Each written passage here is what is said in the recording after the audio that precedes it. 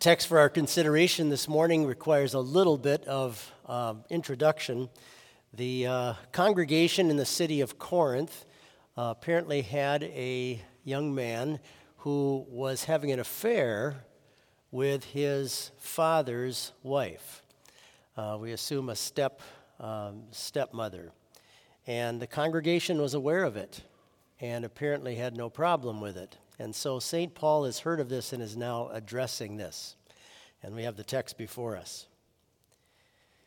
It is actually reported that there is sexual immorality among you, and such sexual immorality as is not even named among the Gentiles, that a man has his father's wife. And you are puffed up and have not rather mourned that he who has done this deed might be taken away from among you. For I, indeed, as absent in body but present in spirit, have already judged, as though I were present, him who has so done this deed. In the name of our Lord Jesus Christ, when you are gathered together along with my spirit, with the power of our Lord Jesus Christ, deliver such a one to Satan for the destruction of the flesh, that his spirit may be saved in the day of the Lord Jesus. These are your words, Heavenly Father. They are your truth. We pray that you would increase our faith through them. Amen. You may be seated. Years ago, I was working with a friend who was a wonderful Christian man, had attended Bethany years ago, and I always thought he would have made a great pastor. And I just mentioned to him, you should have gone into the ministry. He said, I really did seriously consider it a lot when I was at Bethany. But the thing that kept me from doing it was I realized I might someday have to go and talk to somebody about a sin that they're in. And I just didn't think I had the personality to be able to do that. And I'll have to admit, the times when I've had to do that as a parish pastor, when I was serving congregations in 4 different calls and churches, that those were the toughest things I ever had to do. And one time I remember having to go confront a man who was clearly living in adultery against his wife. And I remember the night before I couldn't sleep. I remember getting tears in my eyes as I got to his office, and I was almost shaking as I started talking to him and confronting him with his sin. It was really not an easy thing at all. And he was stone hard against wanting to come back to what God said. And that was really, really a tough day. I hope and pray his heart has changed since. Pastors are not trained to primarily do things like that, although it is part of our duties. But our primary thing that we hope and wish to do is to pronounce the wonderful forgiveness and grace that we have in God, and to lead people to see how heaven has been opened to us through the work of Christ. And Jesus at the same time gives to his church what he calls the keys to the kingdom of heaven, just like keys to a door. And in the same way that through the gospel we unlock heaven for people, and when they realize their sin and what a wonderful Savior we have in Jesus our Lord and what he's done for us.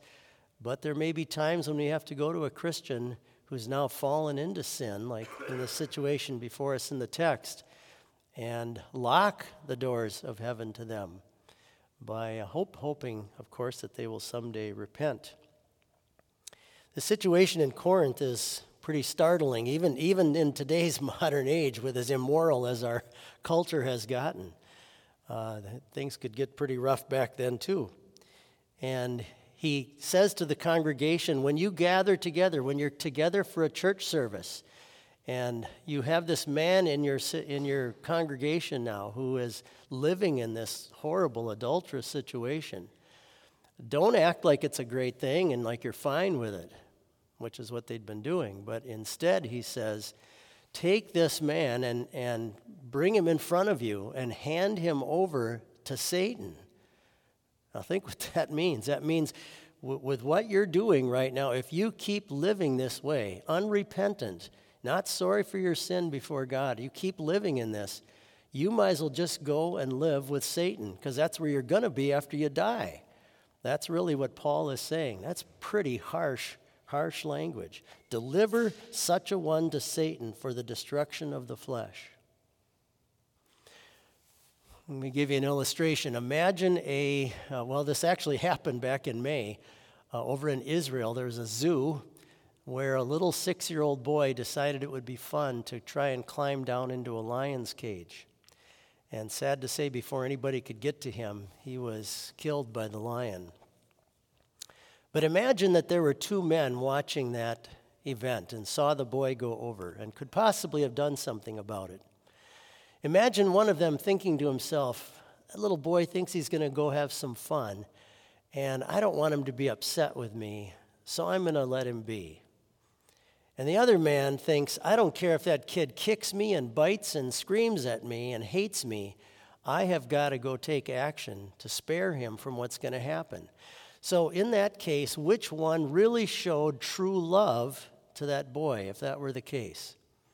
Sometimes we've got to do some pretty hard things in the church when someone is living in an unrepentant sin, and they just don't care what God says. And they want to profess as if they're still a Christian, but they want to keep doing what they know God clearly says is wrong. How do you handle those situations? Some churches are like, well, we don't want anybody to be offended with us. We don't want anybody to be bothered with us. We'll let them go. We'll just hope it'll work itself out. But God commands us to go to those situations in love and care and concern for the person and to try to talk to them and bring them back in repentance. Do it quietly, one-on-one first, and then bring a couple with you, and finally maybe the whole church has to address it, Jesus says. Christians can sometimes permit themselves to fall into some pretty horrific sins. This young man in the congregation here certainly had. But the problem we have, too, is we live today in a culture that loves to take sin lightly. It treats it like, oh, come on, what is the big deal? Our whole world is going one direction. As long as we're kind of good about things, aren't we fine? Everybody's got sin. Everybody's doing something wrong. And so the church feels a pressure from the culture to likewise go easy on things and to take sin lightly.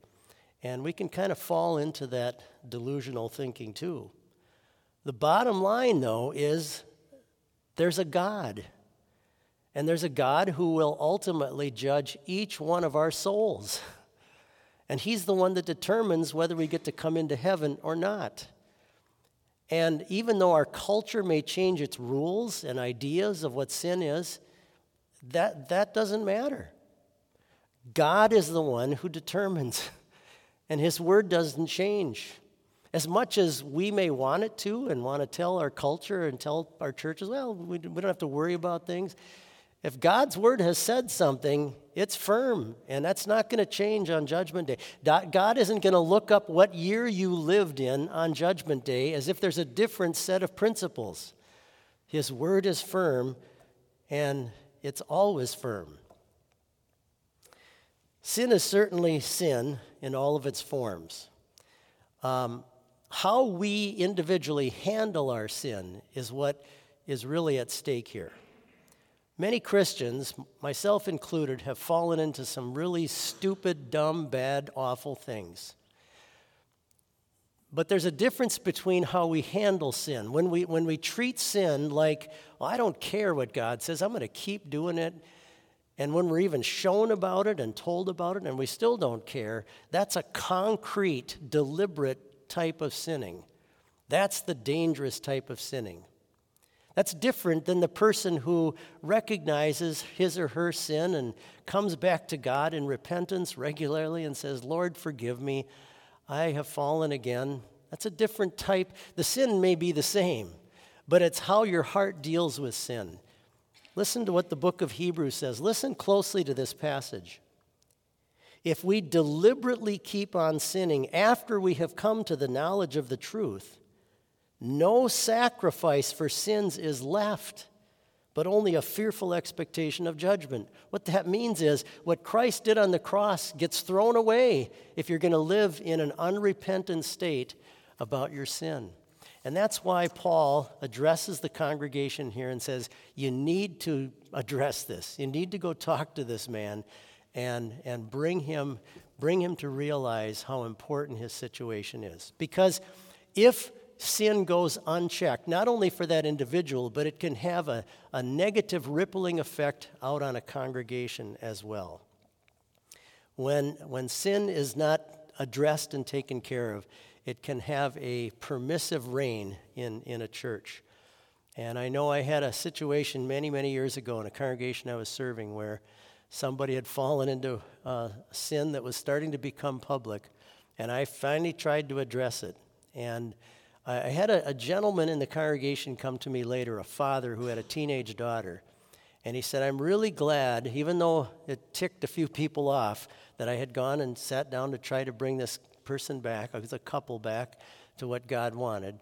But he said, I'm really glad you did this because my daughter learned a lesson from this. We had a chance to talk about it around the dinner table. And it really demonstrated to me what Paul is addressing here, how these things can become infectious in a congregation if it's not dealt with.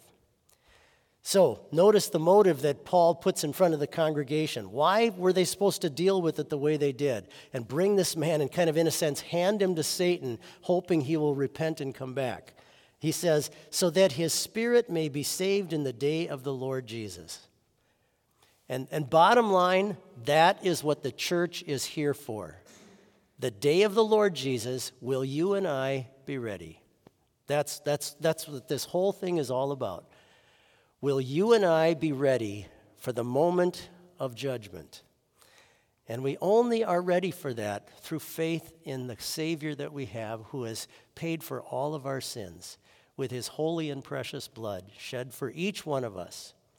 And that forgiving, wonderful, compassionate grace of God that washes over us in our baptism, that we grab onto by faith, that we live in, that wonderful grace that we live in, that's exactly what is at stake here. It's interesting that in his next letter to the Corinthians, St. Paul brings up what many think is the same situation about this man who apparently stayed with the congregation and it appears was penitent and sorry for his sin. And then Paul reminds them as members of the church, forgive and comfort him and reaffirm your love for him. He reminds the congregation to have a forgiving, tender heart towards someone who has fallen into a sin like this. Jesus tells us that when repentance happens in a person's heart and we come back inside of God's grace to the wonderful forgiveness our Savior has given us, knowing that as his children we're bound for heaven, we're told, Jesus says, that the angels in heaven rejoice over one sinner who repents. So when that happens in your heart by the work of the Holy Spirit, you're kicking off a party in heaven. Isn't that wonderful to think how precious the grace is that we have of God and how important it is, that little thing that's happening inside of our hearts when we realize our sin, confess it, and then hear of God's grace and forgiveness in Christ that covers all sin, that heaven rejoices when that takes place. God be praised. Amen. Please rise. And we pray. Almighty and everlasting God, we beseech you for the sake of your great mercy, be gracious to all of us through Christ. Forgive us all of our sins, and so govern us by your Holy Spirit, that we may not ourselves be the cause of sickness and other afflictions, whether spiritual or physical. Keep us in your fear and strengthen us by your grace, that we may escape temporal and eternal wrath and punishment through the wonderful grace of your Son, Jesus Christ our Lord, who lives and reigns with you in the Holy Spirit, one true God, now and forever. Amen.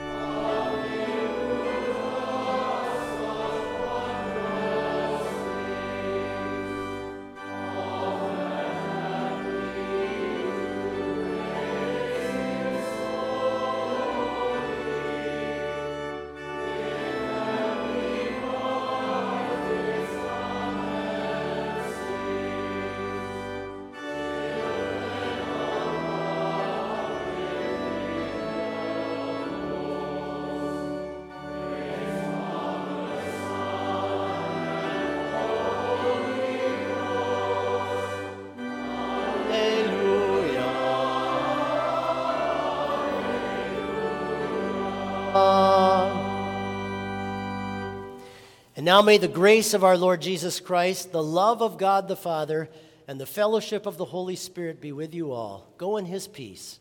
Amen.